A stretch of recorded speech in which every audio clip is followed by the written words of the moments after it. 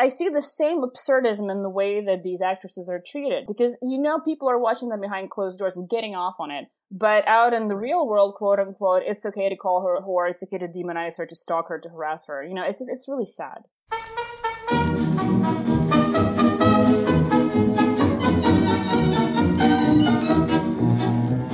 Как-то вечерком с Милой шли вдвоем, а фонарики горели, и при виде их на момент притих, и сердца наши замляли.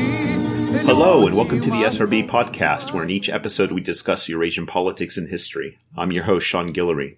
I'm pleased to welcome Natalia Antonova to talk about sexual practice, relationships, and pornography in Russia. So in this podcast, we talk about sex and porn, but nothing too graphic. Nevertheless, here's a warning for the more prudish. Natalia Antonova is a pundit, playwright, and sometimes journalist living in Russia. You can read her blog where she comments on a wide variety of topics, including sex, at nataliaantonova.com. Her most recent article is Russia's porn stars aren't just hot, they're also ostracized and exploited on Open Democracy. Here's Natalia Antonova.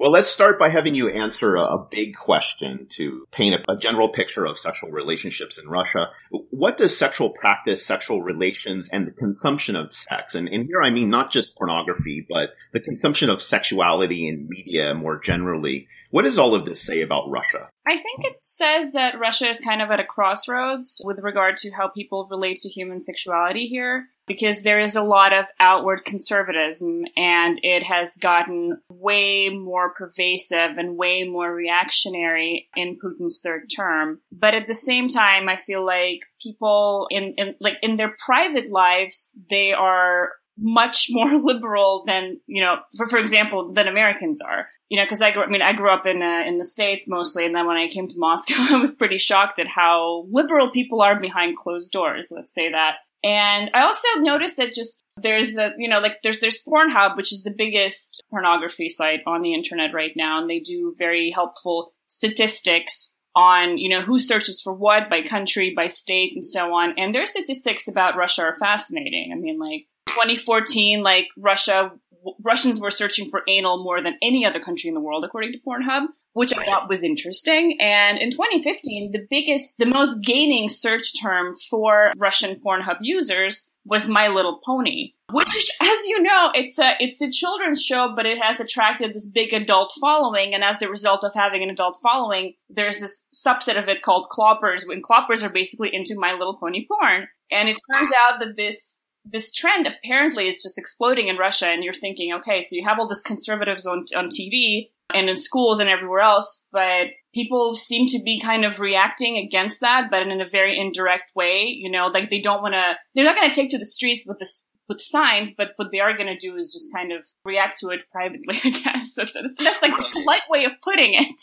Yeah, and I want to talk more about that in later in the interview, about this strange dichotomy between a growing conservatism and maybe a possible increase in sexual fetishism, to kind of put it more generally. Okay, so Russians are engaging or searching for certain things in various porn sites. You get this very strange phenomenon of My Little Pony, which, from what you just said, it seems like, well, Russia's sexual practices are actually more aligning with kind of a global Western trends, and particularly with the relationship to sex on the internet. Or Japanese, Yeah. Yeah, I feel like they kind of borrow from all kinds. Not borrow, but it's just kind of the way Russia is. It's always stuck between East and West, and I think it borrows from both and makes it its own thing. Most of these popular notions of sexual desire, and you see this most prominent, I think the most extreme cases is in pornography, but also in general, the general portrayal of sexuality in media and society tends to be quite male-centered, like male desire, focused on male desire. What about the sexual desire and practices of Russian women? Is there something, this is a difficult question, but is there something distinct about Russian women's sexual desire that you can pinpoint? Well, I think that,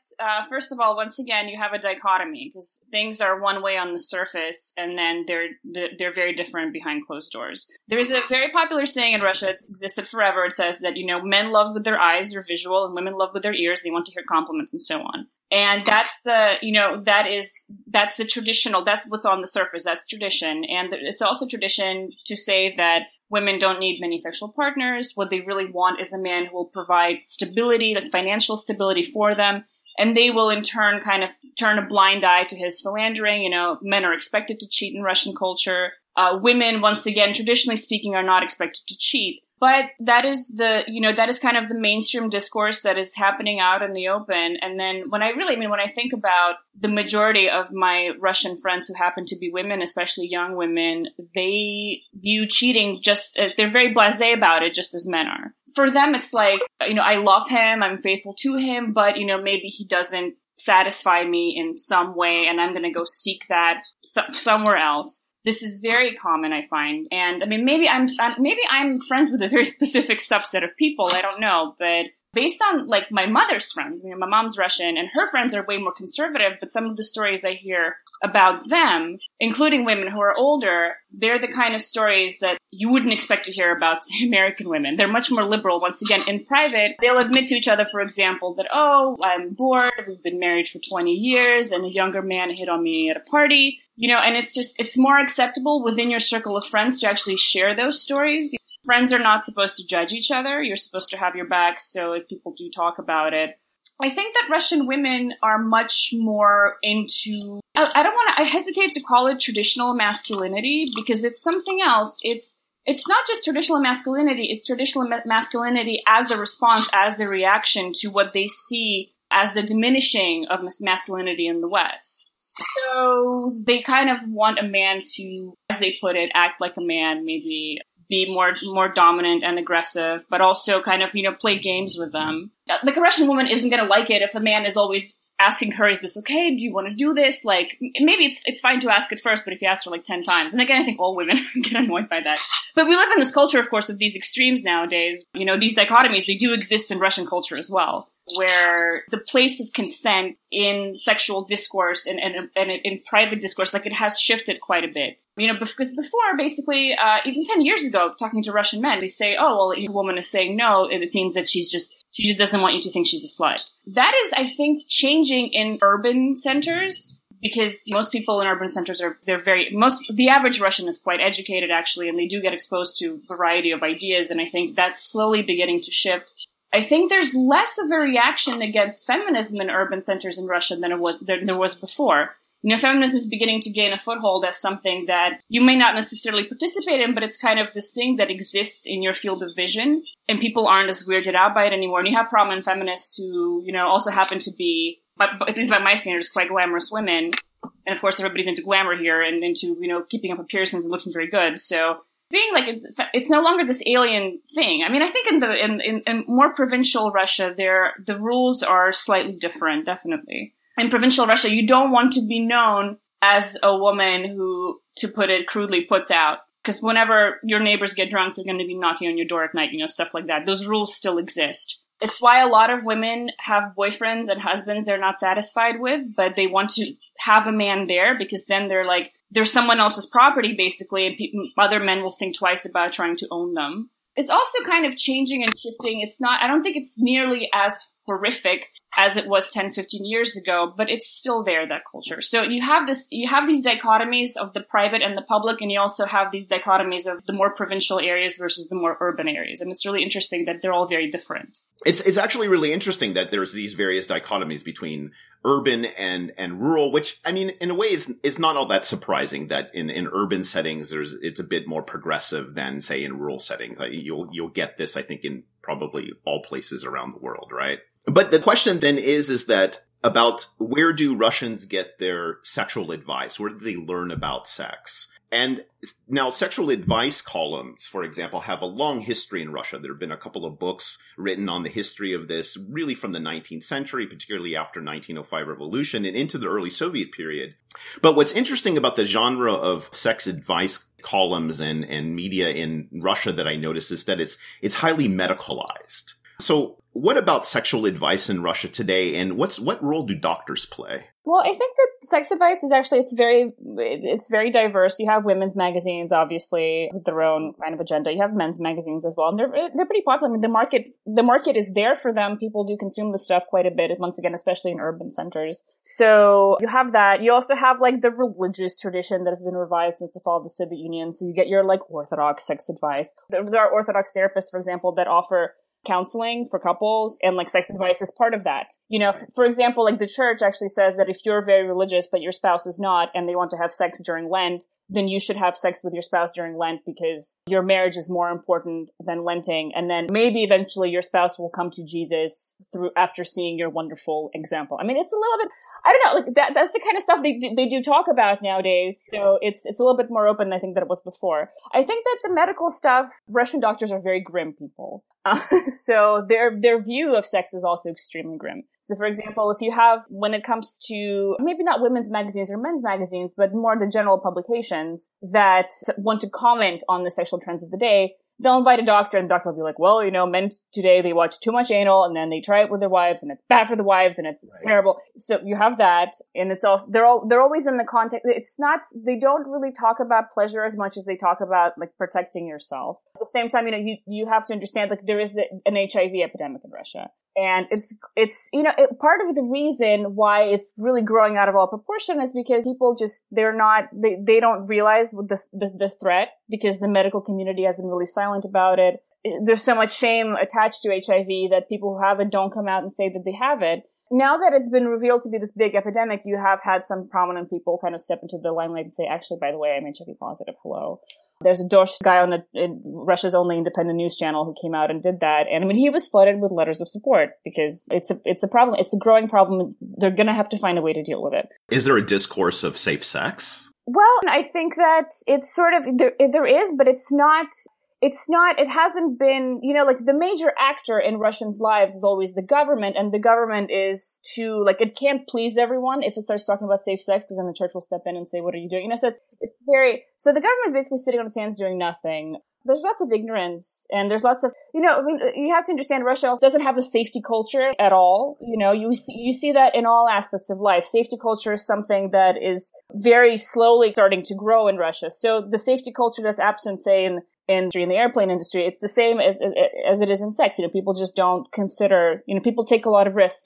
They're impulsive. I would say Russians overall, I think, are some of the most impulsive people in private that I have ever met. So it's not just an issue of ignorance as much as it is an issue of a specific kind of culture that places desire in this interesting contest. I mean, I think that, I don't know, I forget the author of this article. There's a great article. You should definitely look it up. It talks about how Russians love differently than Westerners do. And loving as a Westerner is basically, you have to keep asking yourself, is this person good for me? Are they holding me back? Is this practical? Is this like, it's almost like, is my relationship a good investment for me? Russians take this completely opposite view. And they're like, I love her or I love him. I don't care. It's very common, for example, for Russian marriages to break up because a woman has a husband and 2 kids, and all of a sudden a lover appears on the horizon, and he's basically like, okay, you're coming with me, that's it. They don't try to, they see love as illogical, they see desire as illogical, they see it as something that belongs to the irrational side of our nature. And they act accordingly. And it's a lot of fun. I think that's one of the things that makes living in Russia really fun. But it does result in quite a lot of broken homes and screwed up relationships and bitter, angry people. So I think the article, and basically the article concludes and says, look, maybe it's a good idea to take some from the West, but also take some from Russia and find the middle ground, find a balance there. Do you think this concept of love, because I actually find this really interesting, do you think there is a connection between that and also the hyper feminizing and hyper masculinity that's practiced, where it's, you know, like you said earlier, women like these men who are just, you know, these kind of traditional masculine figures. And I would assume that Russian men, for the most part, also like traditional feminine figures. Do you see a relationship between those gender relations and the type of concept of love? I do. I mean, I think the concept of love itself is a symptom of a greater issue, and that is the fact that Russians must always live as if there's no tomorrow. Because tomorrow, really, if you're in Russia, you know that tomorrow might not come, or tomorrow will be completely different from yesterday. And life is very unpredictable. It's unpredictable for everyone, for political figures, for businessmen, for criminals, for anyone. And so as a result of that, you just, you live in the moment, and therefore you do what you need to do, basically. And it's very true. I mean, if you talk to like Russian men, for example, they never try to explain to themselves or to you or to anyone else, why are you with that particular woman? They're like, I don't know. I want to be with her. For them, it's very basic. And also there's this fact that in Russia, there is not a whole lot of, you don't have intermediaries. You don't have social institutions between the individual and the state. It's always you versus the state. And it's a huge power imbalance. And I think maybe that does contribute to hypermasculinity and hyperfemininity in some way, because masculinity and femininity there's lots of aspects to that, but it is kind of a weapon in many ways for a man to be super manly, or for a woman to be extremely womanly and have charms. And a woman Russians believe that a woman who's very womanly, she disarms her opponents by being who she is, by being desirable, by being feminine, by being kind of flexible and so on. And so therefore, maybe if you're always living in a system of constant pressure, the concept, the real Western concept of makeup as war paint, that there is a side of you that you conceal your true face by putting on makeup every day, not because you hate yourself necessarily,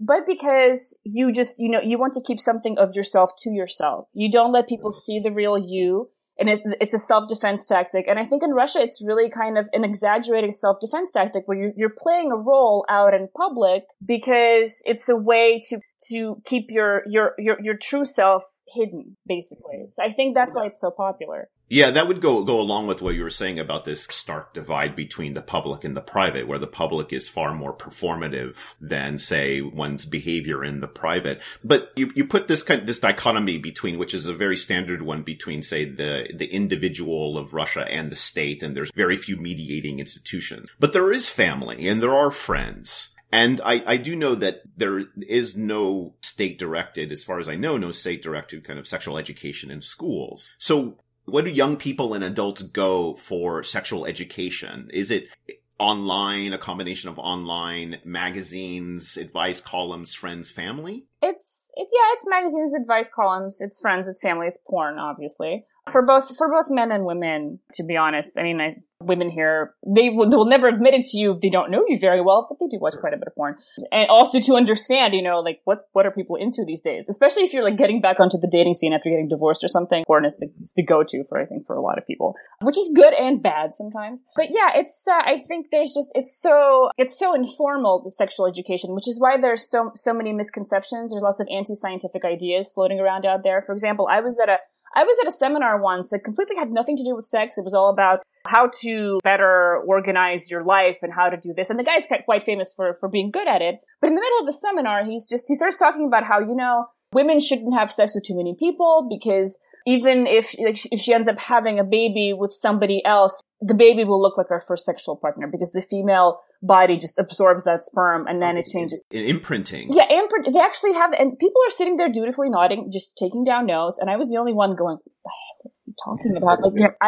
I just stopped there. I sat and I was like, and this isn't somebody who's stupid. This isn't somebody who came in off the street. This is a guy who has, not quite a PhD, but I think he's got a master's in management.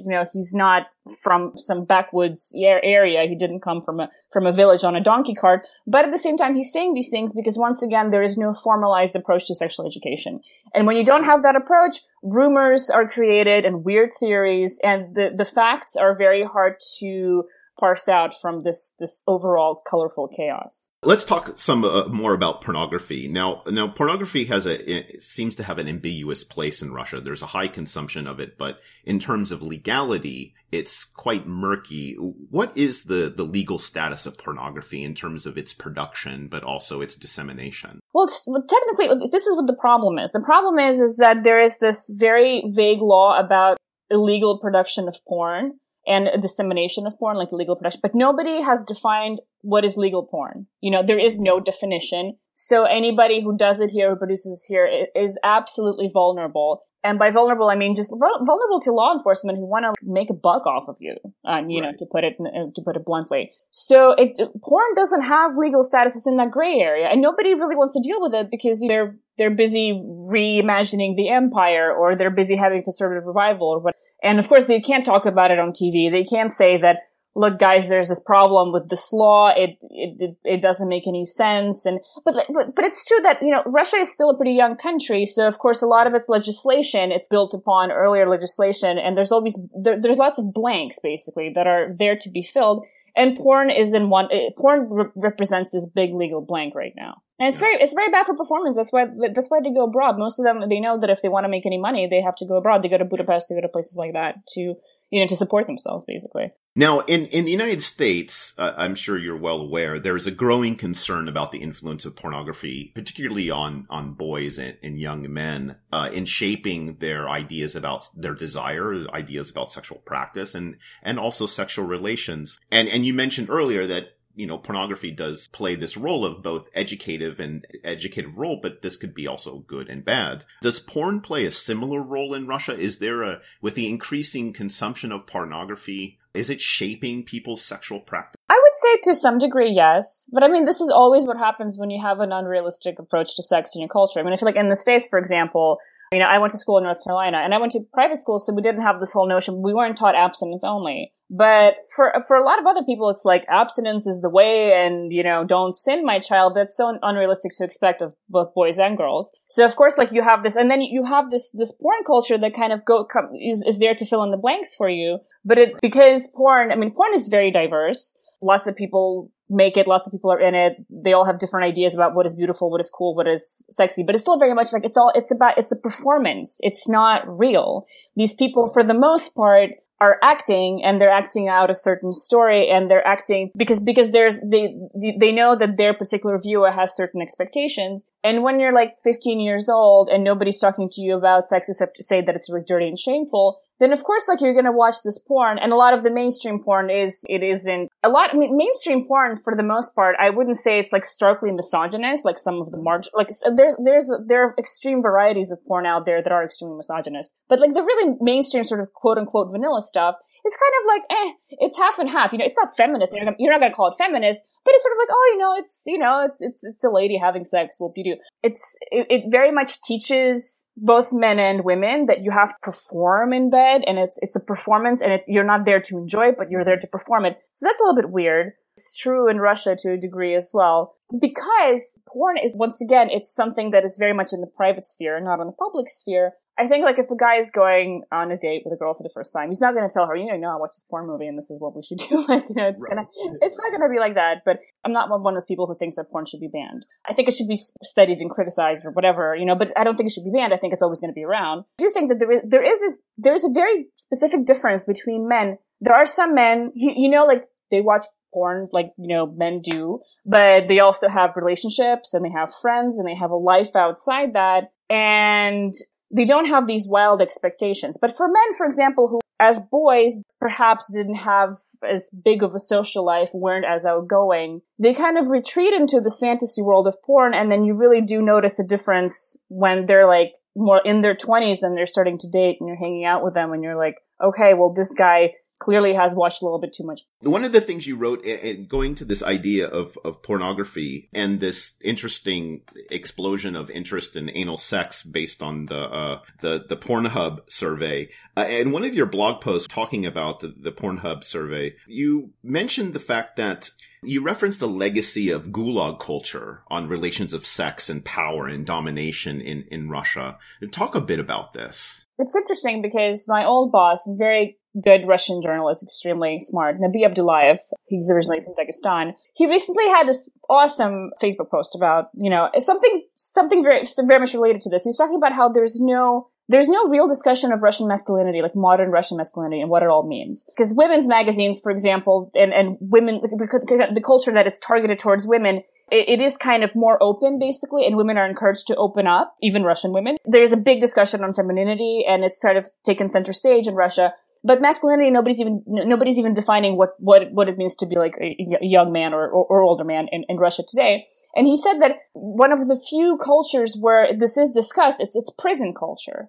And this is where this is the culture that does exert its influence and kind of teaches boys how to be men. And of course, prison culture is extremely messed up. It's extremely messed up. And one of the reasons why prison culture has found its way into the lives of regular people, richer people, middle-class people, city people, however you want to call them, it's because of the legacy of the Gulag. Because you had these mass imprisonments. Everybody was going, so you were imprisoning rapists and thieves, sure, but you were also imprisoning teachers and you were imprisoning artists. And basically this huge shift took place behind the walls of these prison camps where this Gulag culture was born. It was able to become mainstream because the people who were setting the agenda later on themselves had some kind of relationship to repressions in the Gulag. So in that culture, in the Gulag culture, the worst thing you can be is a guy who's engaging in anal sex, but, he's not like the dominant party, he's a submissive. So it's the worst thing you could be,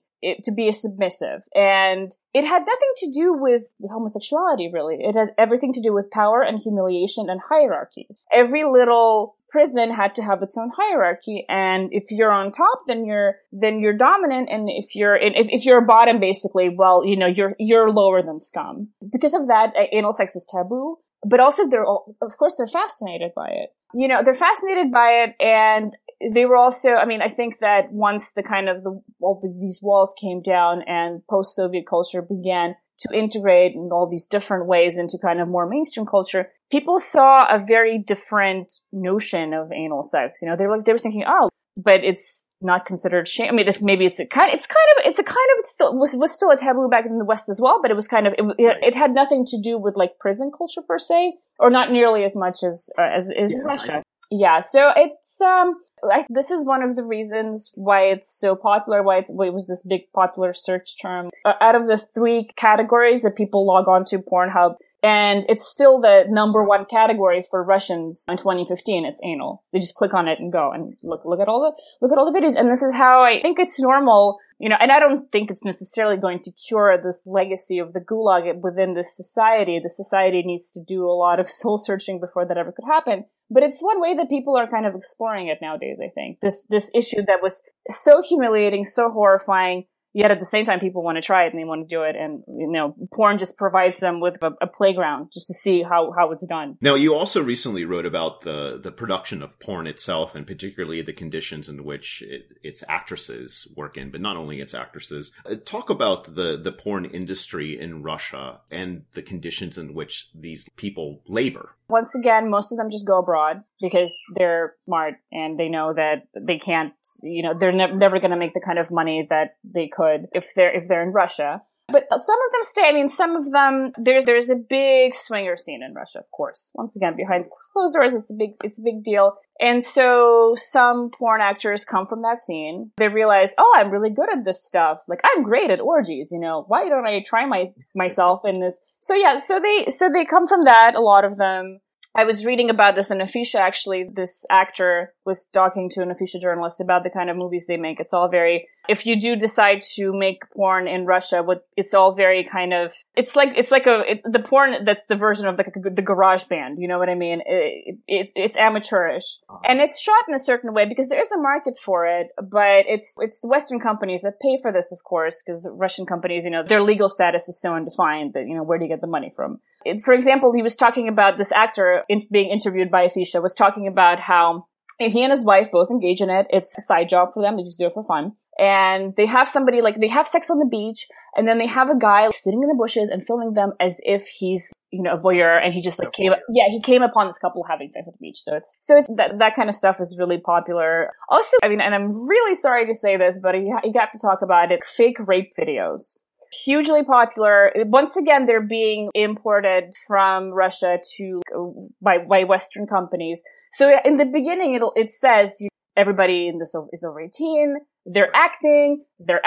These are actors. No crime was committed. Blah blah. But then it's just these women, for example, who have an electrician visit them in their house because a light switch is broken, and the guy ends up quote unquote raping her. So that's a big one. Overall, it's really amateurish. Soldier videos as well. Yes, of course, because like the sex-starved, conscripted Russian soldier finds a naked lady in the bathroom, right, and he and his friends join in or something. It's stuff like that. I'm not going to say that all of it is particularly healthy. And well, no, it's not. It's not really the pass kind of. My intent is not to pass any moral judgment on it, but to just understand it. But one of the things you talk about in the article is the dichotomy in the sense that there is this consumption of pornography on the one hand, but the actress is seen as a whore or is marginalized or ostracized in society. Oh yeah, that's the thing. That's why these women don't even have a community that they can be part of, like people can in California, for example, when you have a large porn community that kind of looks out for people there, look out for each other. They don't have that in Russia. Communities in general are very scarce in Russia, but like especially if you're a porn actress. So a lot of these women are being harassed online. Their parents are being contacted about their work, their friends. And it's seen as okay because, she signed up for it. So there is that publicly, once again, everybody's watching porn. Everybody's watching porn. Well, not everybody, but like most everybody. So it's okay to watch, but it's not okay for these women to take part in it. It's so absurd, but it is what it is. And it's so Soviet in a sense, because I hate to bring up Peter Pomerantsev here. He's not going to appreciate me bringing him up in the context of this discussion, but he did write very well about how, in the Soviet Union, you didn't believe anything that you were kind of doing outside your apartment. And then you sat around in your kitchen and talked about how you really felt. I see the same absurdism in the way that these actresses are treated, because people are watching them behind closed doors and getting off on it. But out in the real world, quote unquote, it's okay to call her a whore, it's okay to demonize her, to stalk her, to harass her. It's really sad. Let's talk a bit about homosexuality, because it seems homosexuality also has this ambiguous place in Russian society. I mean, it's an object of political and social scorn, even violence, as a recent article in Medusa put forward quite clearly. But it's also a site of political contestation where you have a growing LGBT movement and people trying to speak out and fight for gay rights. But then you have, on the other hand, you have kind of state-sanctioned homosexuality in a way, as represented in pop stars like Filipa Kirkorov. Is homosexuality in Russia more complex than it's often portrayed in Western media? Well, I have to say that Filip, for example, he's not out, so right. I don't know what his story is. But it's certainly a gay aesthetic.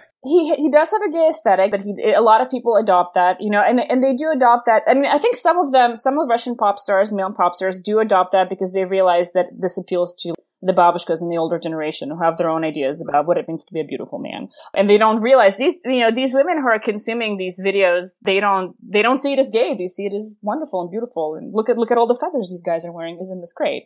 So it's very much maybe kind of like how people regarded Liberace. Yeah. But the thing is that it's basically there is this very big subset of Russian culture, and it's on state TV. It's huge. It's popular. Basically, you can act as gay as you want on state TV. Just don't come out and say you're gay. That's what it is. You can't. So you can perform the aesthetic, but you can't live the life. Well, you live the life if you want. Just do it behind closed doors where we can't see you. Don't talk about it. Don't drag your boyfriend out in public. And it's a problem for a lot of these performers because, of course, for the ones who are genuinely gay and who live that lifestyle, then they're vulnerable to blackmail and they're vulnerable to their enemies. Like you say you have a fight with your producer and your producer goes and tells a tabloid journalist that, hey, this guy's gay and, I've got proof. So it's one of these things where the fact that it once again, it can be practiced in the open, it just encourages abuse and it encourages harassment once again, as it's very similar to what female porn actresses go through. But divorced from that, once again, Russians live rich and colorful private lives. And gay clubs remain very popular in urban Russia, and drag shows as well. Yeah, this is what I was kind of getting at. I assume it's far more complex because you do have this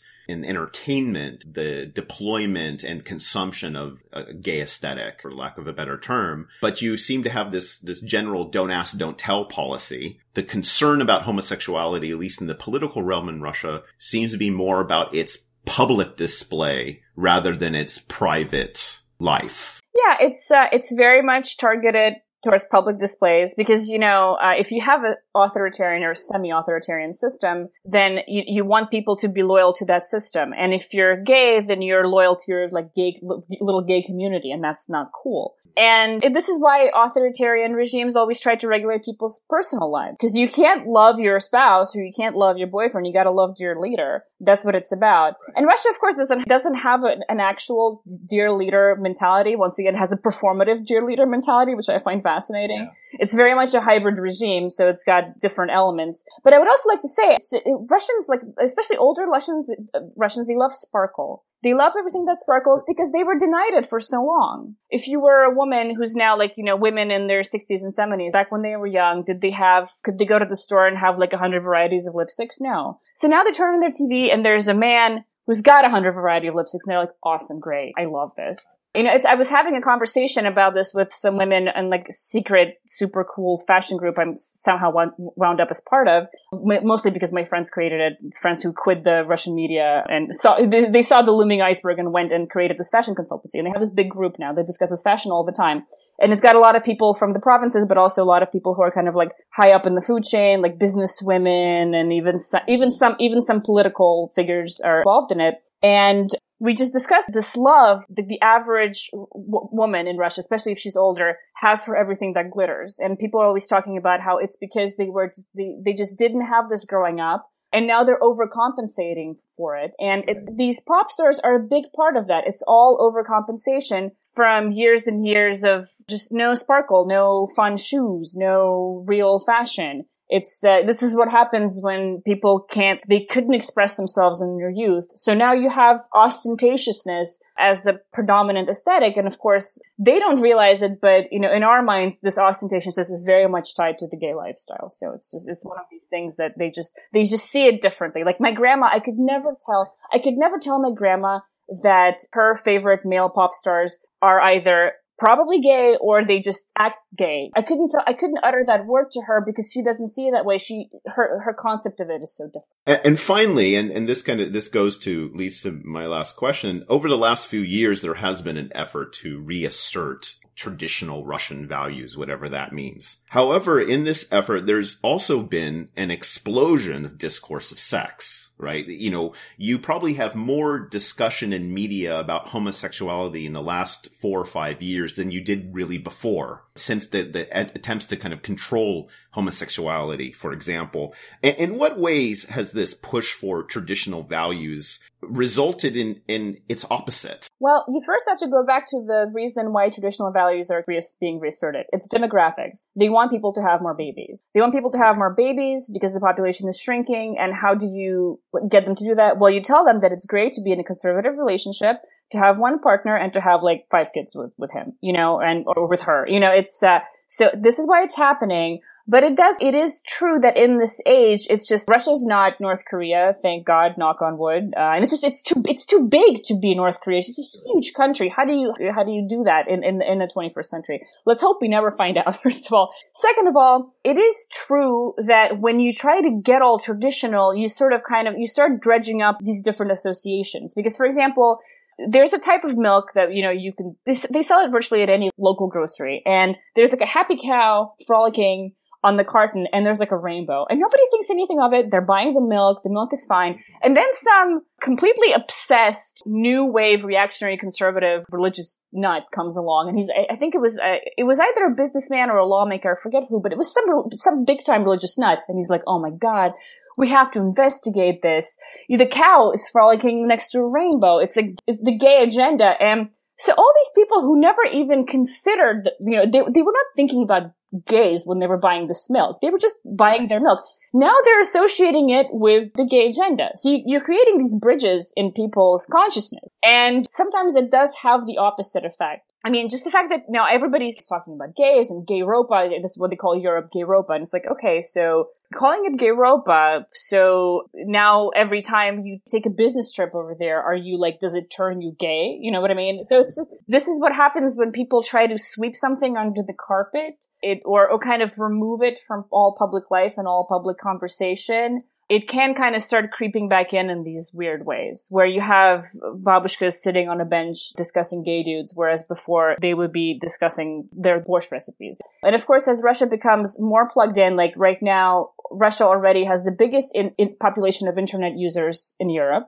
It passed Germany some years ago, and it's only going to keep growing. And most people, once again, in Russia, they don't get really news from the internet as much, but they do hang out with their friends and they use social networks and, check popular sites. This whole discourse, it is really shifting, and it's much harder in this discourse when, for example, traditional values versus non-traditional values are constantly being discussed in all aspects of the media. When you have conservative journals, they're always railing about gay sex, gay this, blah, blah, blah. Yeah, okay, great, they're railing about it, but as you were saying, they keep mentioning it so much. Even for people who are not political, it kind of becomes part of their daily landscape. So I don't know what the effects of that will be, but I do think that if you take the whole of the new Russian conservative, a lot of it is like the lady dog protest too much. You know what I mean? At this point, really. I mean, a lot of people who drive it seem so obsessed with it that you kind of have to wonder about what is really going on in their minds. That was Natalia Antonova, pundit, playwright, and sometime journalist living in Russia. Her most recent article is Russia's Porn Stars Aren't Just Hot, They're Also Ostracized and Exploited on Open Democracy. I'm your host, Sean Guillory, and this is the SRB Podcast. If you enjoyed this podcast and want to help support it, please take a moment to share it on Facebook and Twitter, like my Facebook page, Sean's Russia Blog, write a review on iTunes, or recommend the show to your friends. You can find past shows on iTunes, or you can download them directly from seansrussiablog.org. I've also started a weekly email newsletter, the SRB Weekly Dispatch, which rewinds the news week in Russia. You can subscribe to it at seansrussiablog.org as well. Until next time, bye.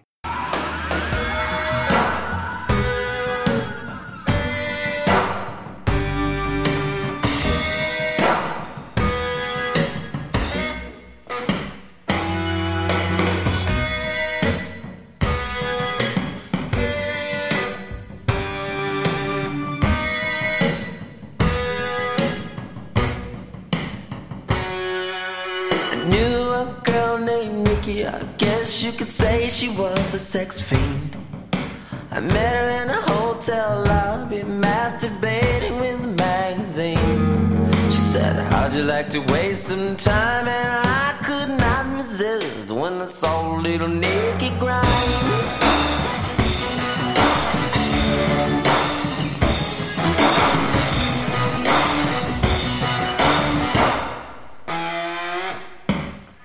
Took me to her castle and I just couldn't believe my eyes. She had so many devices, everything that money could buy. She said, sign your name on a dotted line. The lights went out and Nikki started to grind.